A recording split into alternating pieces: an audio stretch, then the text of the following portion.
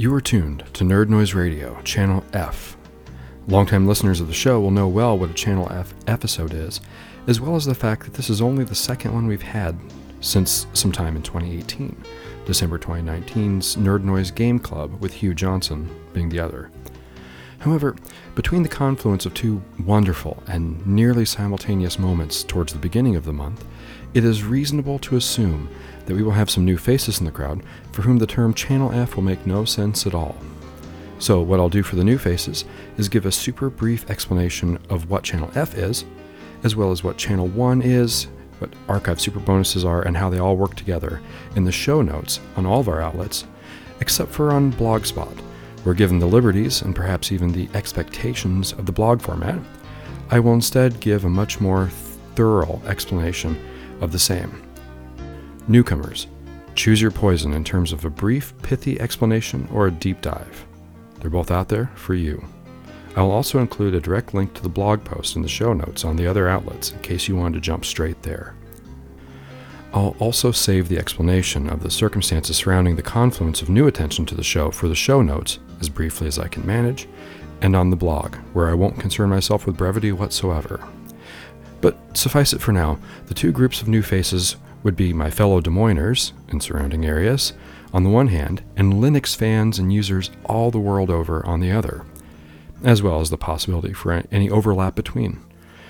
For the benefit of the Linux listeners tuning in, though, this is the episode that was referred to. This music block is the maiden voyage of mine, the first one to ever be produced in Linux, specifically in Ardor 5 on Ubuntu Studio 1910. This intro is done there as well, so this one's for you especially. Now, over the river and through the woods to the subject of today's episode I finally get. For those of you who have heard Backtracks, our April Fool's episode, you know that after a very brief intro full of ultimately truthful but deliberately misleading statements, it was a 50-track collection of backward playing music that was hopefully a lot more logical and musical and beautiful than you'd expect from a collection where everything was playing in reverse the entire time, followed by an absolutely insane extended outro. My goals between the two were different. Whereas my intent with the music block was to amaze, my intent with the outro was to baffle. Both were intended to delight, of course, albeit through vastly different avenues and mechanisms. But here's the real twist. On the surface, it would seem that Nerd Noise Radio's 2020 contribution to the grand tradition of April Fool's gags down through the ages was that it had released a backwards episode. Well, that would have been cool enough on its own, but the real gag here was not nearly so simple. No, the real gag was that it actually never was a gag to begin with. Rather, it was a very thoughtful, deliberate, deep, and loving excavation into hidden sound. On all the mostly wonderful music, hiding inside music. On how just beneath the surface of all these pieces we've known and loved, some of them for years, all this time has been this alternate music, new and fresh and wonderful to us, just like dinosaur fossils laying underneath the sidewalks and subways and interstates of our modern infrastructure, ever present, but never apparent. It was a rich survey through how all these songs behaved, and occasionally misbehaved, so differently, after all having the same things done to them. Most sounding like different songs in a comparable style, some sounding virtually the same in each direction, a handful, of course, going off the rails in absurd and hilarious ways. And finally, and most amazing of all, when they really did sound like something completely different, changing moods altogether. Mildly fatalistic and passively resigned songs suddenly turning optimistic and hopeful. Simplistic, cheery songs becoming complex and nuanced, sometimes even dark, and so on. Lastly, a discovery and revelation of just how many backward sounds are used in forward music already, as revealed by their suddenly turning forward again in the flip. On that note, though not a surprise to me, the producer, we even had one that had backward speech, which, of course, flipped forward again to startle and delight the listener just before the midway point of the episode. The mechanical action taken on each of these pieces, the exact same. The fruit of that action as vastly different and wildly diverse and wonderfully unpredictable as the originals themselves, and how very few, surprisingly few of these pieces actually did fall apart in the spin. So that ultimately was the true Nerd Noise Radio 2020 April Fools. That the April Fool's episode was actually dead serious all along. So, April Fools, everybody! Even that outlandish outro was still a careful study in sound, as well as a study in the art of Easter egg mass burial. So now, how does this Channel F episode fit into all that?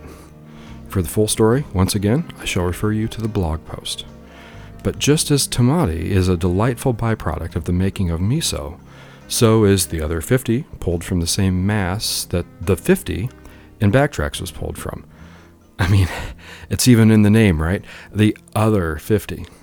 Well, suffice it to say that I did not just take the quick, it's a backwards episode, let's just cobble some tracks together at random approach, but rather I spent several months sifting through a massive collection of candidate tracks that I had reversed just for this purpose. The original list was something crazy, like 275 tracks, all of which had previously appeared forward in earlier Nerd Noise Radio episodes. So that bit about it being a retrospective was another one of those deliberately deceptive, misdirecting truths. On top of everything else, it actually was a retrospective. At one point, I was able to narrow this list down from 275 or so to 100, and then finally to the final 50. But at tremendous pains, as I loved all these tracks and wanted to include all of them, and heck, even I want to include many of the ones that didn't make the 100 even. I did do some special stuff with the 100 though on Archive as a mini-series of super bonuses that I encourage you to check out. But I felt that the other 50 needed more attention and deserved even more love than a super bonus would have given them. So, here we are. Unlike Backtracks, there will be no crazy outro. No outro at all, in fact. It's just this preface and the music block, and that's it. Also, I feel that the music block to Backtracks is weightier and more substantive than this one. It was definitely the right one to include in the episode proper, I feel. But by contrast, this one, I feel, is lighter and more fun, and a certain part of me almost likes the second block better as a result. I wonder if a number of you might not like it better as well. You'll have to let me know. For those who are especially fond of retro video game music, that is 4th generation and earlier, that is Legacy Music Hour territory sound, this second one has a higher ratio of retro. The main episode's block was more heavily biased towards modern, non-chip music. Both music blocks are 50 tracks long, but this second one is a little shorter, about 9 minutes shorter, 2 hours, 16 minutes and something, as opposed to 2 hours, 25 something. There were a number of design similarities between the two as well. Like the first one, the second one ends with something of an extended chill zone, deep zone. Like the first one, it does have a brief segment where I do include a couple of those off-the-rails tracks for contrast. A number of other sonic neighborhoods are common to both. They even usually appear in similar locations within the whole as well, such as a dark music segment at around a third of the way in. I should also mention for the Linux fans that Backtracks, the episode proper, was made on Mac in GarageBand, in case you wanted to do a little compare and contrast between it and this Linux-made episode to see if you notice any production value differences. Lastly, be on the lookout for more Backtracks-related super bonuses on Archive between now and the end of the month, including, but not limited to, Backtracks Unbacked and the other 50 Unbacked. That's right, you'll get to hear both these backwards episodes as they sound played forward. Although, both the terms backwards and forwards here are something of a misnomer, given that the original versions are backward trees in forward forests, where the unbacked versions are forward trees and backward forests. Now by that I mean, while the music in the originals are backwards, they're presented in forward order, tracks 1 through 50, where the unbacked versions will present 50 to 1. Likewise with the Backtracks outro, it'll be working end to beginning, and in the case of Backtracks Unbacked, We start at the end of the outro, work our way to the beginning of the outro, work our way from the end of the music block to the beginning of the music block, and then at the end is the intro. Which brings me to the intros. In the case of the Unbacked episodes, those intros will be, well, backwards. I haven't heard how the backwards version of this will sound, of course, because I'm in the middle of producing it. But the backwards intro to Backtracks is hilarious, as the background music, Funky Radio, how can I put this, misbehaves magnificently. So I do recommend you hear it. 2 words on that.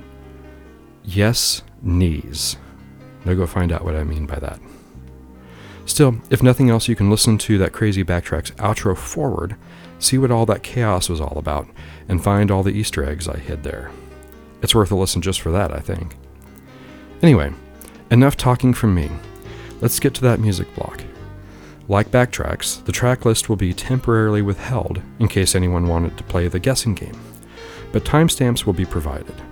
The track lists will appear in the Unbacked super bonuses for each, as well as in a separate blog post that I'll put out by the end of the month. Meanwhile, let's begin. Our intro music was Level 0 from Tetris on the CDI, composed by Jim Andron. Enjoy.